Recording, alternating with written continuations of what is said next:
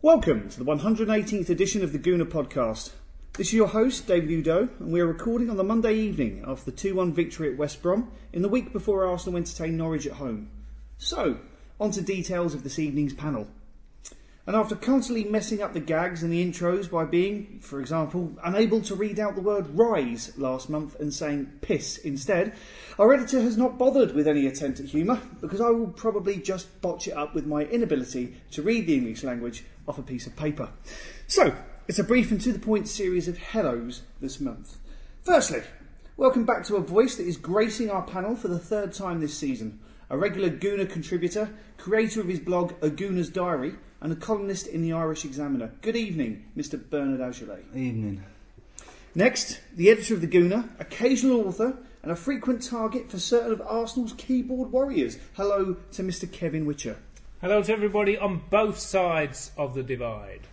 Finally, a new voice on the panel, and many thanks to him for stepping in at short notice. He is by trade a photographer and has been pitch side at Arsenal a number of times, so can give us the inside track on things that might not be obvious further back in the stands. And believe it or not, he also just so happens to be my brother. Given he's been able to help us out this evening, there are no accusations of nepotism, but a warm welcome to Mr. Tony Oudot. Hello. So, gentlemen, the last couple of podcasts we've done have been a little bit grim, and part of me was convinced that the last one was virtually our end of season party. There were going to be games, there were going to be all kinds of cakes, that kind of thing. But out of nowhere, we've managed to take 18 out of the last 21 points available in the league. Bernard, does this mean that everything's actually okay and people are getting their knickers in a twist over nothing? I think our recent success is a bit deceptive because Right. I fancy there's still plenty of accidents waiting to happen between now and the end of the season. But at the end of the day, the results are all that matter. So momentum-wise, we're the ones with the ball at the moment. What do you think, Tony? Your first words on the Gooner podcast. Are you thinking that it's starting to turn itself around? I mean, I remember after the defeat at Spurs, it was like, well, here we go. We'll be lucky if we stay up rather than anything else. And out of nowhere, we've turned into Melchester Rovers virtually. Yeah, I think it has turned round, and I think our father has struck again. He said many weeks ago that Bale would probably end up getting injured for the remainder of the season, whatever it would be, and given their fixtures as well, Arsenal will just luckily go into that full spot. But I actually worked out the other day that if Manchester City lose to Manchester United tonight, and we win our next two games, we actually go second, which is astonishing. You know, shows how poor the league is this season, really. What are you thinking, Kev? Do you think we've finally found some form? Something's happened and sprung us on? The coming back of the formerly dead Thomas Rosicky?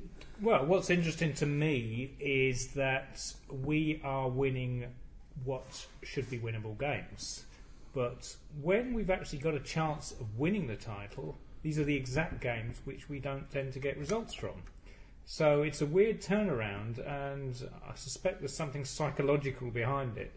In that, you know, we had given up on the team, so it's almost like the pressure's off. So suddenly they start getting results which they should have been getting all season. Now I think I worked out, I can't remember exactly the number of points, but if we'd won all our winnable games, the games you would expect the top 4 teams to win, I think we'd only be maybe something like 9 points behind Man United, something like that. Because obviously I'm not including the games against Chelsea, Man City, Man U, etc. But it's interesting that they can get results at this time of the season when they are chasing 3rd and 4th place, and can't earlier in the season when we're hoping they're going to have a title challenge. And what's changed, I'm sure we will discuss very soon. I would have thought so, absolutely. I mean, it has seemed to have turned itself around relatively quickly, and obviously we had the nightmare of losing 2 very big cup ties in the space of about 3 or 4 days. Blackburn on the Saturday, followed by Bayern München. It was almost reminiscent of 2004, when although we were invincible in the league, we went out of the FA Cup at the semi-final stage to Manchester United on the Saturday, Then Weybridge knocked us out of the Champions League in midweek. We went out 2 competitions in 2 days, and in space of a few days. And then on the Good Friday, we had Liverpool at home with 2-1 down at half time. But from there on, the club seemed to pick itself up, along with the team itself, and we seemed to hit some form. I mean, Bernard, do you think the team's approach to matches changed since those 2 home cup defeats in the space of 4 days as a kind of kick up the arse type thing? I don't know. I might have perceived. I'm wondering if I perceive some changes in the way in defence. I don't know if I'm kidding myself. Whether we've given up, where there's a more flexible approach to defending set pieces, and it's not strictly zonal. But I think there's an element of good fortune in the way things have worked, because following on from the good result in Germany, we've then played a Reading team who, quite frankly, didn't turn up and are about the most dispirited side I've seen this season. And then a West Brom side who also, if we played them earlier in the season, that might have been far more of a struggle than it was on Saturday. Swansea after Bayern Munich. Swansea away was after Bayern Munich. Well, yes, which is the same thing. Swansea, who seem to have put their feet up since winning the League Cup and have proceeded to, I think they won this weekend, did they? But they've Spurs even went up there and won. And we haven't had a test yet, really, have we? Yeah, I think there is a test. I think we will get tested at some point. Yeah, Everton. Yeah, it was kind of advantageous that we saw Everton played so well at Spurs yesterday, in the sense that rather than our team going into it thinking it's only Everton will walk this, and then inevitably it's 0-0 at half time, hopefully they'll be quite wary of it, and will actually look like a football team rather than just the opposition. One of the points that Bernard just raised was that defence seems to have changed itself, whether it's that it's being coached differently, and maybe we are doing anything but zonal marking, which I've always maintained doesn't work. I mean, Tony, one thing I've noticed is that Thomas Vermaelen's gone out, and Florence Koscielny, bless her, she's come in, and since he was brought over from Spain at the end of January, Monreal is starting as our first choice left back. Has it got anything to do with us literally changing our first choice defence? And of course Fabianski's in goal now. Yeah. Well, I think it is a mixture of that, and maybe, I don't know, maybe the pressure's off a little bit as well. Going out of the Champions Leagues and out of the Cups, maybe they can relax a bit. They haven't had many big games. I mean, they weren't expected to win over Bayern Munich, and since then I don't think we've had any tests, like you say. So, and that wasn't a test because we were expected to get trounced, and we didn't. We did really well. So maybe I don't know if it's just a change of defence or change of attitude or just the time of the season it is, or I think Koscielny. I mean, I really like Koscielny, and I think you always get entertainment with him. You always score a goal at either end, or get sent off, or something. Something always happens with him. What are you thinking, Kev? Is it that the defence has changed completely, and we look relatively more solid at the back than we did, or did the 2-0 victory in Munich act as a triumph, or was that an illusion? But what's changed? Where's the form come from? Well, I mean, we hear stories that Steve Bould's been allowed to do a little bit more of the coaching that, in theory, he wasn't being allowed to do. And you can believe it, because there does seem to be more of a focus on getting results in our style of play. I mean, we're certainly against West Brom. There was a lot more effort to win the ball higher up the pitch by the midfield and the forwards actually trying to get in a few faces for periods of that game. And it did negate West Brom, who aren't a great team, and they didn't really have any solutions as to how to create chances for 70 minutes. So I think, yes, we have changed our approach because results are absolutely paramount, and we forget the style. That's not going to actually. It's been proved that we can't rely on that. So I suspect a different philosophy, with a view to how critical it is to get in that top 4 to the club, and indeed the manager, because he's obsessed with winning the Champions League one day. And I think he sacrificed style for pragmatism. And going back in Arsenal's history, that's what Arsenal have been about. Getting a result, and so I welcome it. I don't mind not being entertained by the football if I can see a bit of spirit and determination and desire amongst the players to actually win a football match. And I think a lot of Arsenal fans welcome that. I remember your editorial on the site after the Swansea game. I mean, that appeared to be pretty much the first game this season when we really, really dug it in and managed to get a result and seemed to play quite well. Well, that editorial was actually written by Mike Francis. So you are right. I won't be held responsible for those kind of comments. Brilliant. That's me dropped from next month. This is all I need. I mean, well, like I mentioned when we started, the last podcast did seem like the end of season party. I mean, we went out of the two cup competitions. We thought that we had a chance of doing something in. I mean, obviously the FA Cup over the Champions League, and all we've got left is our race finishing in the top four. Bearing in mind the rest of the league's dead, Bernard, in the sense that Manchester United have already won it. Two of the teams have already been relegated. It's just as to who's going to join them. Will it be Sunderland? Will it be Wigan? The only real competition is who's going to finish in the top four. Are you excited by that? Is it quite thrilling watching the Arsenal? I think there's still plenty to play for in the sense of the number of teams that could be dragged down into that relegation mire. But I mean, in some respects, I was disappointed with the West Brom game in the sense that both teams started the game kicked off in such a laid-back fashion that you would assume that neither team had anything to play for, and so I wonder how entertaining the rest of the season will be. I think some of us fans are far more excited about what might transpire. I don't know whether it's reflected in the football on the pitch, but I do think that Wenger pulled a bit of a masterstroke by dropping Szczesny and Vermaelen, and that was a sufficiently substantial change to kind of draw a line between what was before and after. Although I'm not so convinced by him dropping Jenkinson since and replacing him with Sagna, because I thought he should have kept the same defence and let them, just as we were beginning to look a bit composed, why not stick with it for a...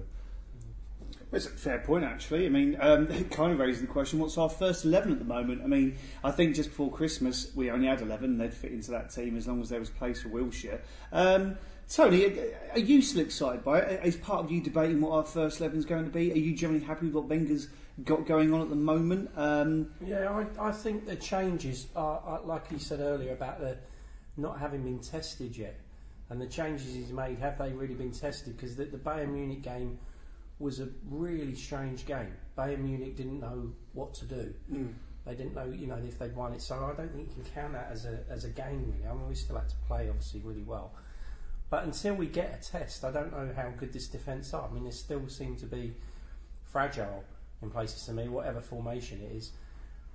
I mean, the goalie seems, good, a good option to. I think he looks good. But until we play, maybe even Norwich, or if Norwich decide to turn up, we haven't played a team like I said about West Brom, Norwich. They're teams that are not going to go down. They're on holiday already. Yeah. So Everton really. Next Tuesday night, they're going for fourth place, and I think the next game is QPR at home for them, so they're going to win that, and they're going to be, as far as they're concerned, and that's when we're going to see how good we are, because that is going to be a cup final. That is going to be our next big match, I think. What do you think, Kev? Is it exciting this stage of the season in the sense that it's the only element of the competition still going? We're one of the three or four teams competing in it. Is it so exciting to the extent that every single game is a cup final at the moment? Not for me, no. I mean, I think we've been down the road enough times whereby I think if you could say we're going to have a genuine crack at winning the Champions League, then it matters to be in it. But my view on this is that we are in it every year. We don't go out and spend money on exciting players. We get bargain basement end of contract guys. So what difference is it going to make if we're in it or not? Now, obviously you don't want to finish below Spurs, for example, so there's an element of interest there. But, I mean, supporters do complain about the Groundhog Day feel of the last few years, whereby we habitually get knocked out of the pair of cup competitions we're still in around about late February, early March, then just have a top 4 place to play for.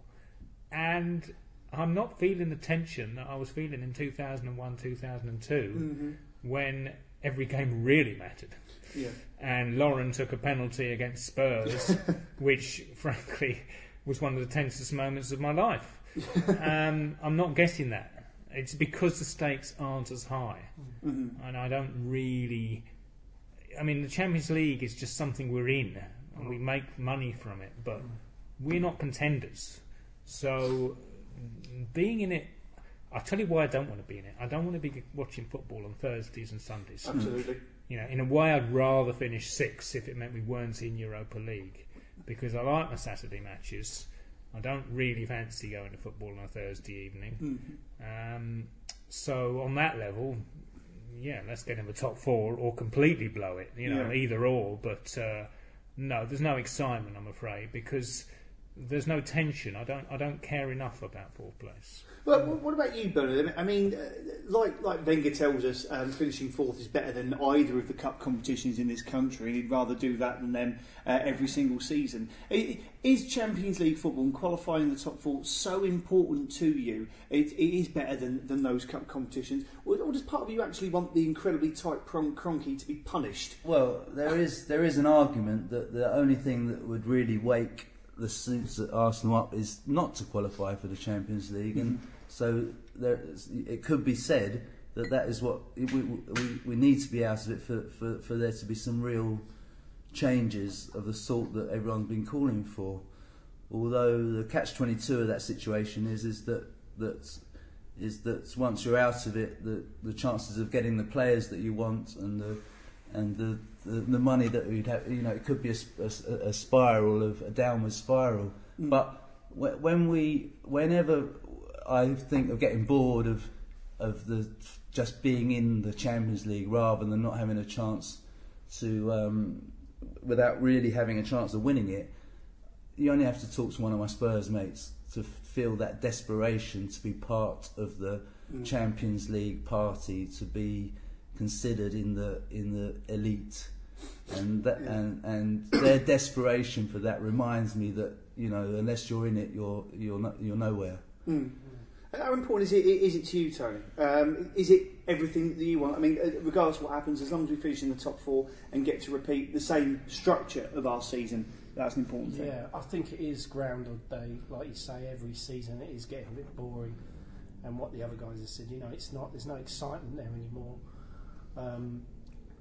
But I don't think going to Europa League is necessarily the answer, because I think that is in danger of the club going to free fall like Liverpool have done then, and just go through 2 or 3 managers in quite quick succession, and no players remain, and it eventually we're finishing 8th every year, which would be bad.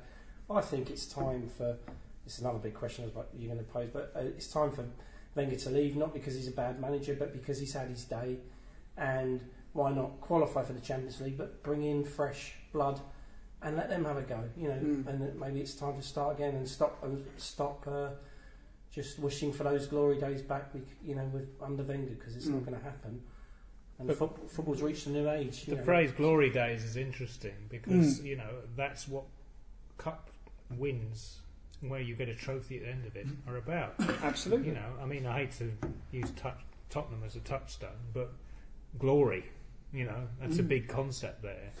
And it doesn't matter if you're... I mean, it matters to them if they're in the Champions League now, okay, because they want to be one of the big boys. But glory is actually winning silverware and parading around with it. Albeit that the Spurs fans I speak to, a lot of them are crying about the fact that AVB has put so much focus on the Europa Cup to the detriment of their league, their possibilities of qualifying for the Champions League. Yeah, I mean, you see, it's difficult now because football has changed. So certainly for anyone who's actually involved in the game, rather than spectators, they are looking at the bottom line, and money is absolutely paramount. And it's a shame because it has actually corrupted the sport we love. In that, yes, priorities are not what I think they should be. I mean, I remember a time when I was young when the FA Cup was actually as important as the League Championship in terms of kudos.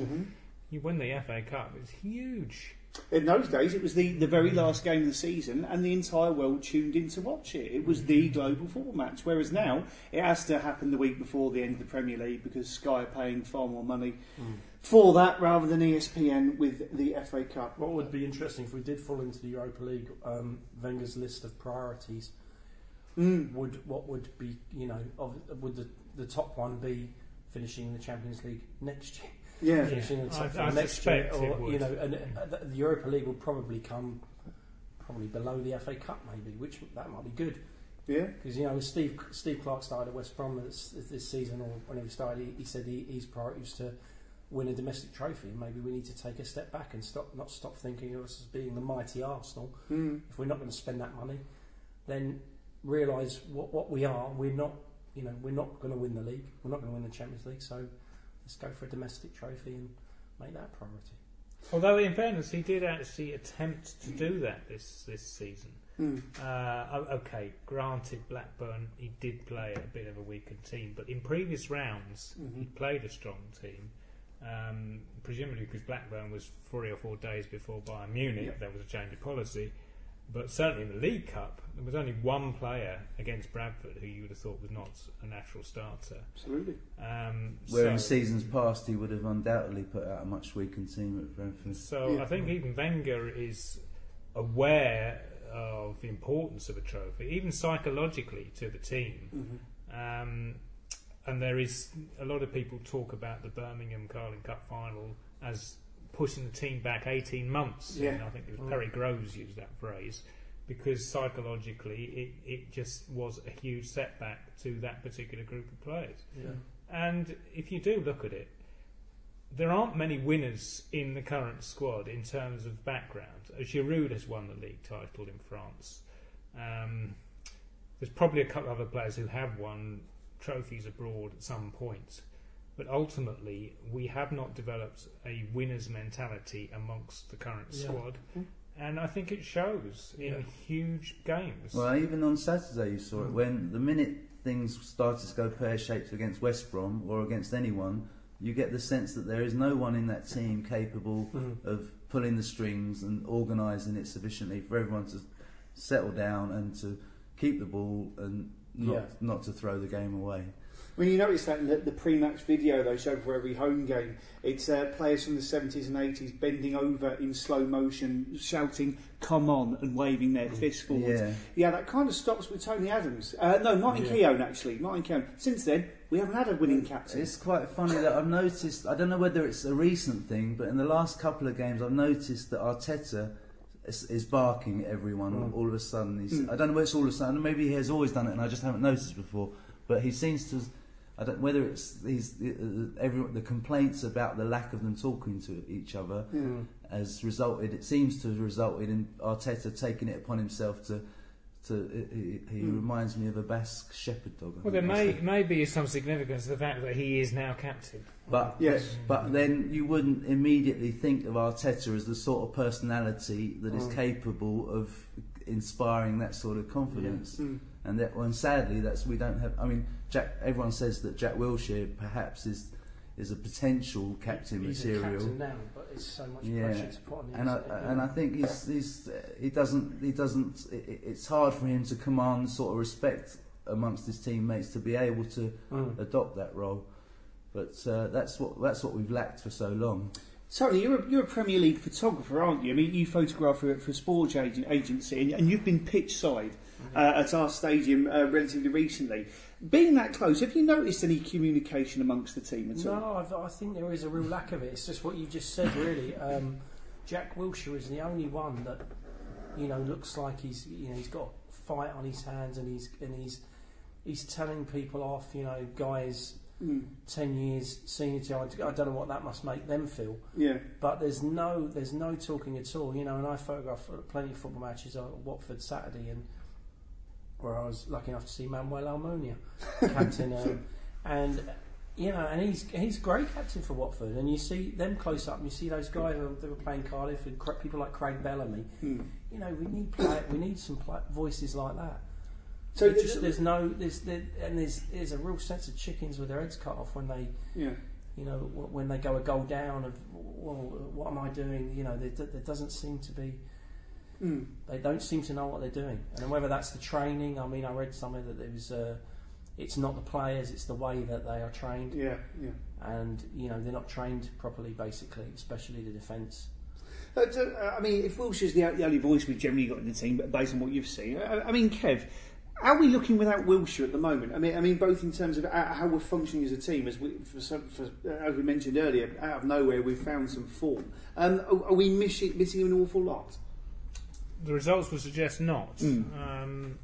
Again, it may be to do with the quality of the opposition, but I mean, I you know, when I played Sunday football, I remember we had what I considered a pretty decent team, but just the way it went, we ended up losing the first 5 or 6 matches, and a couple of the guys who were definitely very, very good players just said, "Oh, I've had enough of this. I'm not coming next week," and we started to win matches with a weaker team, and sometimes football works that way.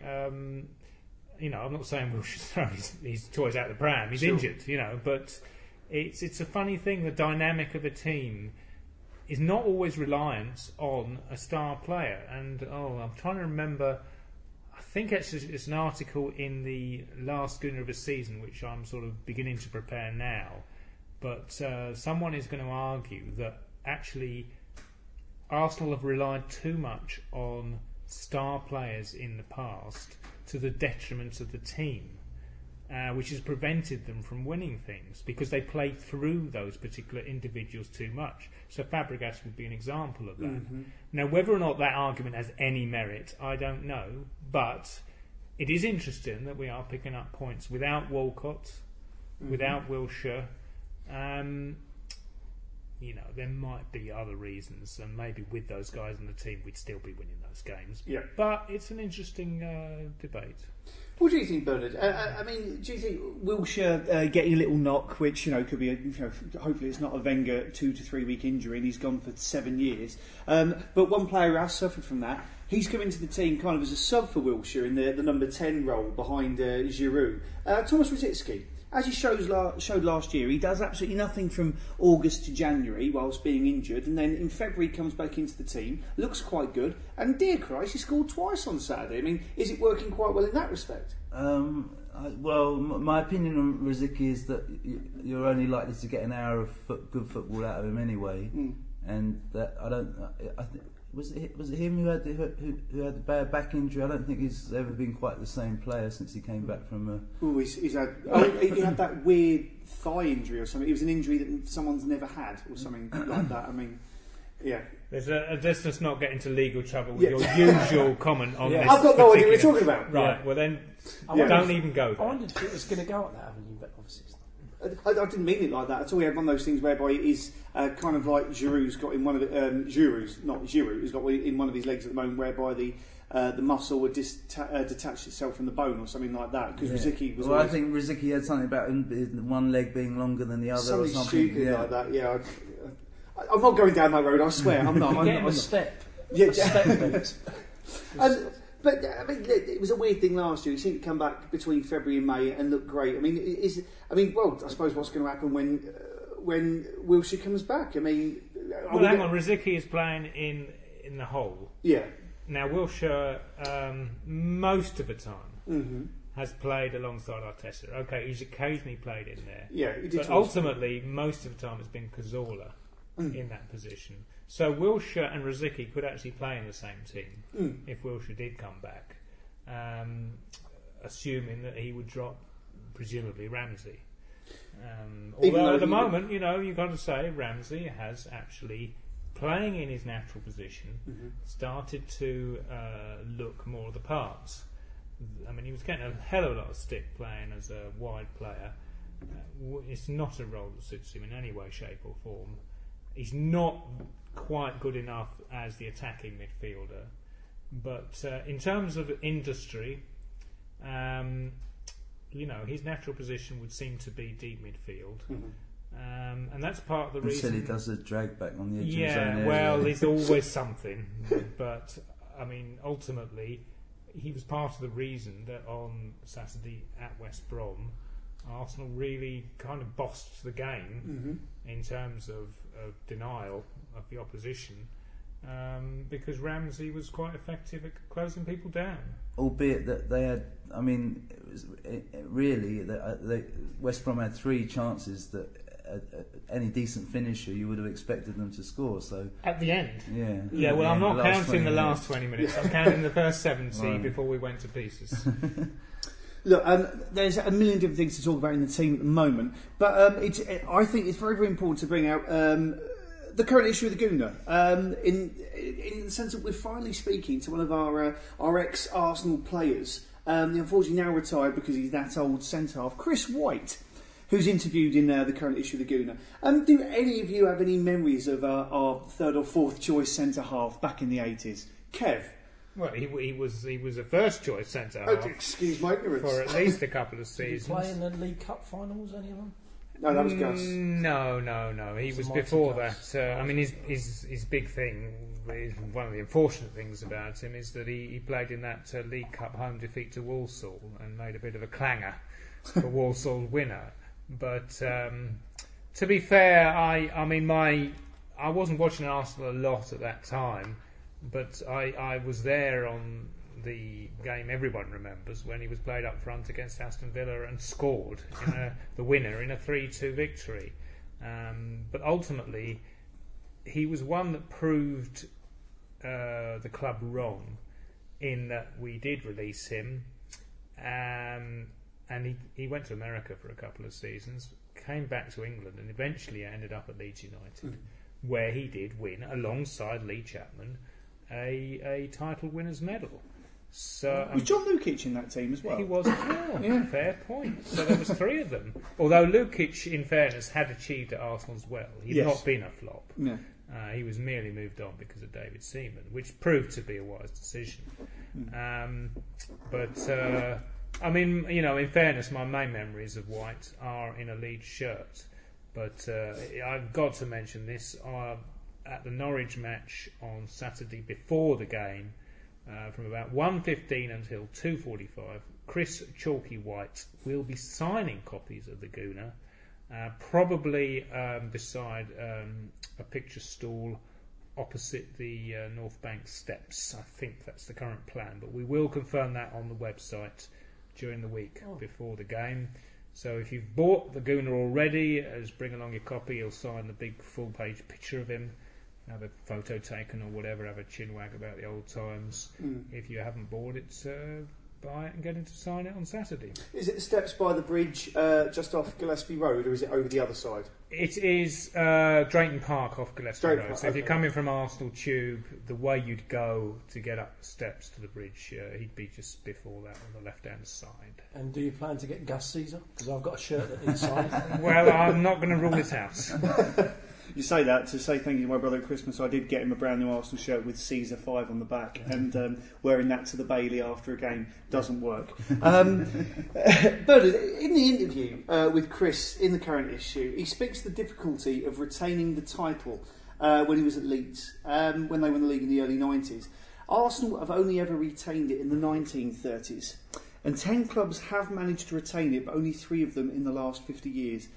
Why has it proved so difficult for Arsenal? I mean, especially in 2004, 2005, when we were invincible. Yeah, I think that it is most all footballers seem to. It's one of the things you most often hear them say, that it's hard to go on and retain it, much harder than winning it. And I guess obviously I imagine it's something to do with the level of motivation once you've achieved a title. I don't know.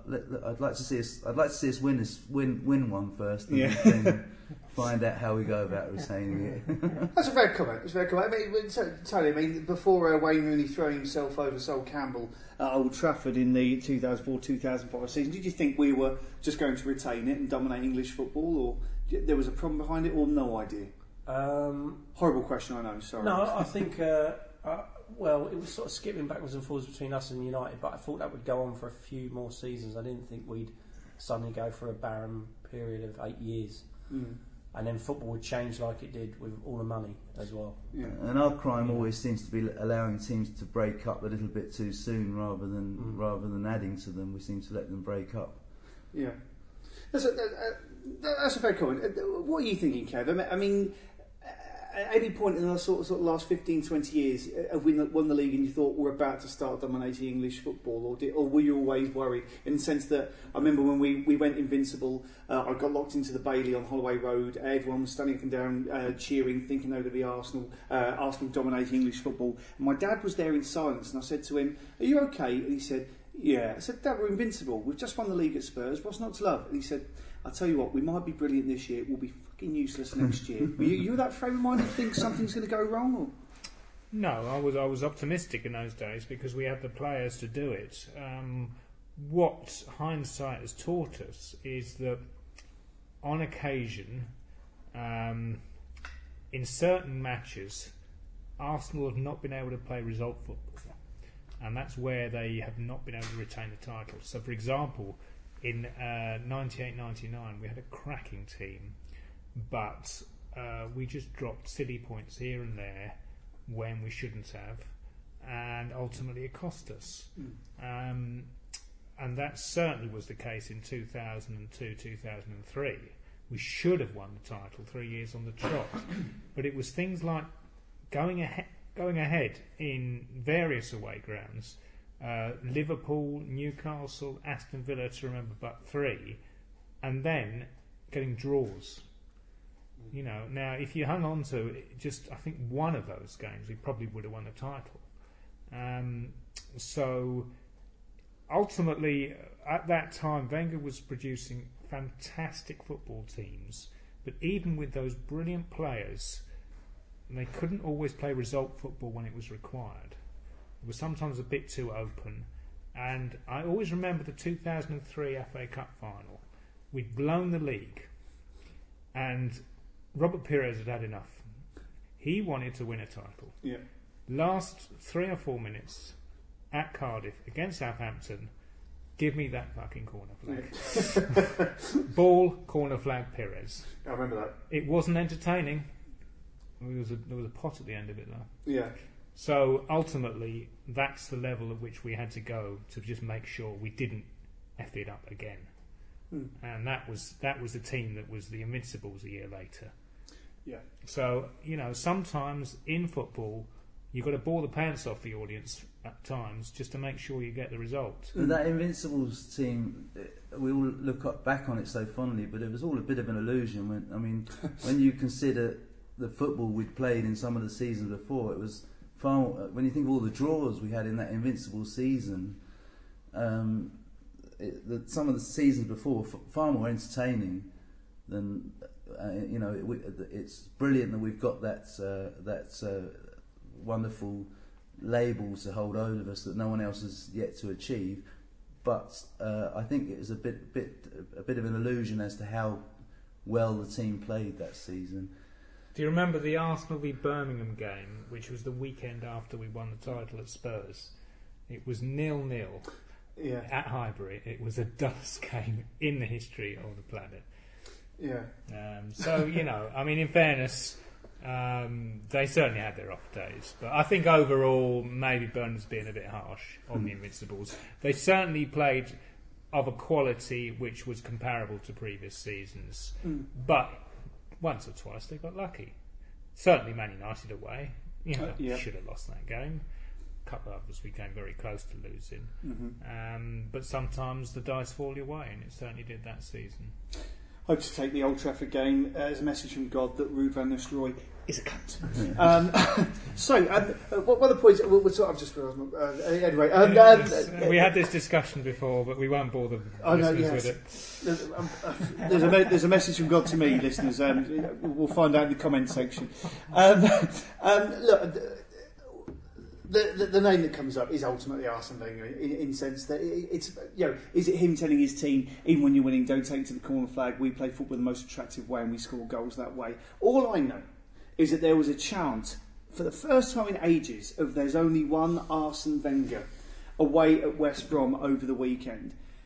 Are away supporters more loyal to the manager? Are people generally? Is it football tourists that don't know what they're talking about? Bernard? I think, to be honest, the chant of "There's only one Arsene Wenger," you hear it away at almost every game as long as we're winning. And you hear it in response when Arsene Wenger gets any stick from the opposition fans. So I do think there is a tendency for the away fans to be more loyal, or to be more loyal in the sense of a loyalty to the club, so that Arsene Wenger is your manager and you're a supporter, and you don't criticise your manager whilst he's your manager. But going back to that, the comment about grinding, about our inability to grind out wins when we're off colour, I think that's, for me, that's always been an intrinsic weakness. For all his wonderful abilities as a manager, that's always been an intrinsic weakness of Wenger, in the fact that he buys players based on what he can see on an Excel spreadsheet, anything that can be measured, their fitness, their ability, their past success rate. And unlike some other managers, he doesn't have the ability to measure intangible qualities like personality, and so won't buy players strictly for the personality, the character they might bring to the team. They might be a bit overweight, or they might not have a few injury problems, but there's somebody you could have on a bench, you could bring on, and you know that he'd settle down the side. And in for example, at West Brom on Saturday, where we're 2-1 up, and all they've got to do is keep the ball. And I think Wenger has, if he has a weakness, it's his inability to appreciate the essential quality of character. Well, what are you thinking, Kev? Is part of you missing that he hasn't got a Jules Grimaldi in the squad, who, when you're 1-0 up with 20 minutes to go, you just bring him on and let him kick people in the defensive midfield position? Yeah, I mean, it was an interesting theory put around about 2 years ago that we were interested in Joey Barton. Yeah, I remember that. Now, that would have set the cat amongst the pigeons, but funnily enough, I could see it working, because ultimately what some of those players require is a rocket up the anus, in my view. Someone who's not complacent. Now, to me, I think Wenger's got into the habit of deliberately avoiding players with strong personalities, because he just doesn't want conflict in the dressing room. Now, I'm afraid that sometimes that is actually a requisite to success. So I think he's heavily into his kind of Zen-like approach, whereby people don't challenge, but they kind of evolve naturally in the beautiful game. And the reality of the English league is that you don't win things with that kind of approach. Now, it's interesting that when he was winning things, he had an English core for a number of years, and even some of the French players were sort of indoctrinated with it a bit. So by the time Adams finished, and Lee Dixon finished, and Winterburn finished, the mantle was kind of carried on for a while, I think. I think Vieira, almost became English in maybe his... I mean, there's certainly, I'm sure there's arguments in the dressing room. Thierry Henry was a fiery character. But that's, I think, eroded. I mean, the interesting thing was, once Gallas was demoted, we had Fabregas as captain. Now, he's a wonderful player, but he's not going to pull anyone up.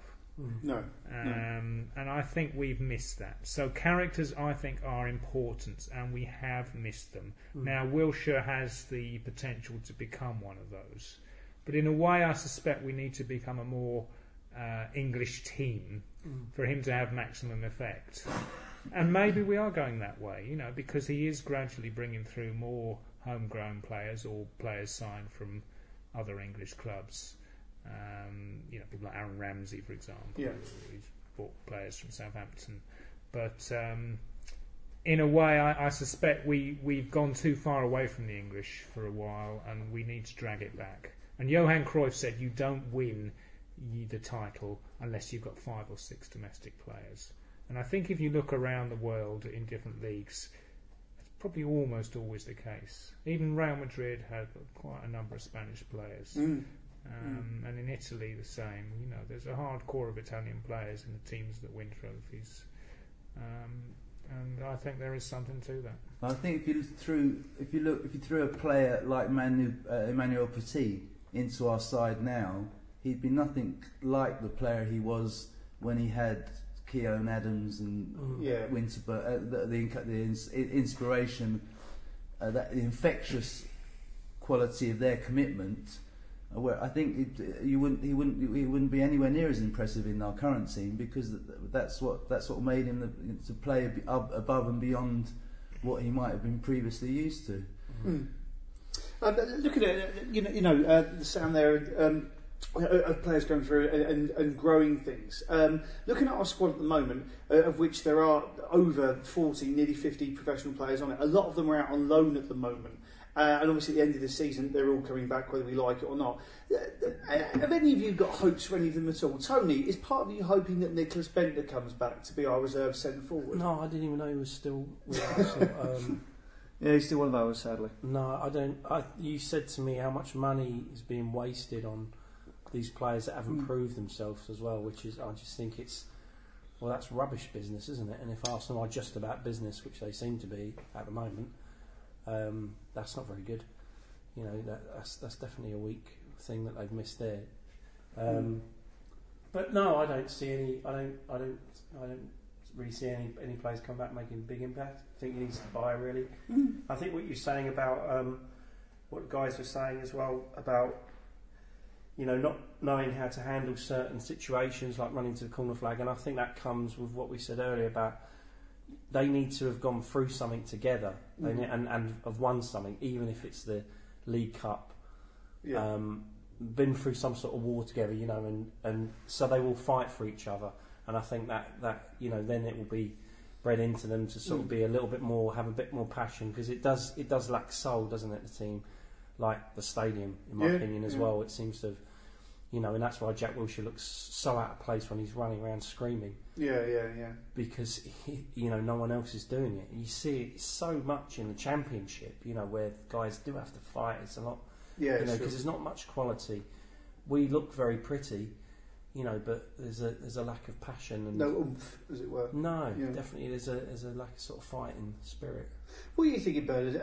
I mean, any of the young players are out on loan at the moment. You think that there's a chance they're going to come good, or have people like Johan Jury been sent out to actually get playing some games, so that when the likes of Scalacci and co disappear at the end of their contract, they can come back and actually do something? Is the chap from Costa Rica been doing something? Joel Campbell. Campbell, yeah. That's the only one I seem to have heard of who's setting fires somewhere. If only someone around this table had been over on a scouting mission to see him in Spain. Joel Campbell. Is he the Costa Rica captain? Because you seem to have all the captains of all the rubbish. Oh, there's also international teams around the globe. And am I right in thinking Costa Rica is the only country without an army? Because it's so peaceful there. I'm sure that's Costa Rica. Don't think about it, he'll sign all of them. That's all we need, someone that's not a soldier, you know, just really peaceful. You know, we don't need that at all, do we? Well, I mean, someone that needs a war. Well, we can get Park back. He's on national service. Yes. Yeah, well, that's what we want. Yeah. Well, I actually happen to have seen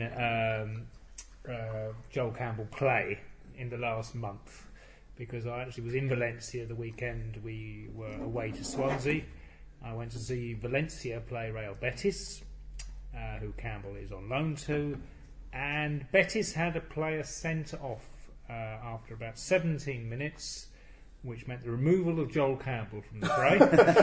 So I knew you were there. I saw him play for 17 minutes, and he was very communicative with his teammates. He was certainly trying to fire them up, demanding the ball a lot. In Spanish? Oh yeah. I'm assuming that's Costa Rica is the native language. Yeah. Sí, es español.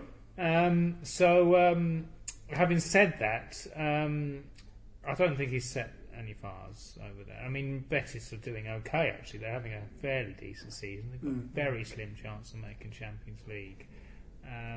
But he hasn't scored many goals. He plays wide midfield for the most part. And the centre forward being thrown on the right wing, so he's a young Sylvain Wiltord. Yeah, effectively. And I can't make a judgment on 17 minutes of that guy, but it was interesting just to see him trot around for a while. I wonder, was this worth sacrificing the signing of Juan Mata? Yeah. Probably not. I think the way to go is, if like he's gone French before, I think the way to go is Belgium. Yeah. Belgium are going to be the next European champions. What a team! When you look at the Belgian players in the Premiership, they should be world beaters on the national side. They keep coming. I keep noticing them. I was in Bruges the other week as well, and I was watching a bit of the Belgian football. There's some brilliant players. I can't remember them now, but I mean, that good. Everyone seems to be Belgian. That's coming up, and we've got one. Well, so let's just get the Chelsea guy, All I know is Everton's second goal against Spurs was a wonder goal by Kevin Morales, who apparently turned us down in the summer. And when I saw that Romelu Lukaku was on the bench for West Bromwich, I thought, well, if you don't want him, I'll quite happily have him, And then he looked quite good when he came. Well, apparently we did miss out on Vertonghen as well. Well, another one. Part of me, based on our scouts, Wenger just turned around and said, look, get me that left-footed Belgian centre-half, his surname begins VER, that's all I need. He comes in and sees Thomas and goes, oh, you got the wrong one. You got the wrong one. Right, okay, on that note, it's almost time to wrap up. But before we do, a reminder that the current issue of the Gooner, number 234, will be available at the home matches against Norwich and Everton. And as mentioned previously, Chris Chalky White will be signing copies at the game on Saturday between 1:15 and 2:45. Support your Gooner by buying a copy and helping us to survive in these tough economic times. Finally, the usual reminder is that if you want to email us about anything related to the podcast, our address is goonerpodcast@gmail.com. And with that, it's goodbye from Bernard. Up the Gunners. Kevin. Goodbye. And Tony. Right, you Gunners. We'll be back towards the end of May to reflect the season, which has divided the Arsenal public unlike any other. Until then, this is your host, David Oudot, saying thanks for listening. La-di-da-di-da, la-di-da-di-dee, all good friends and jolly good company, way!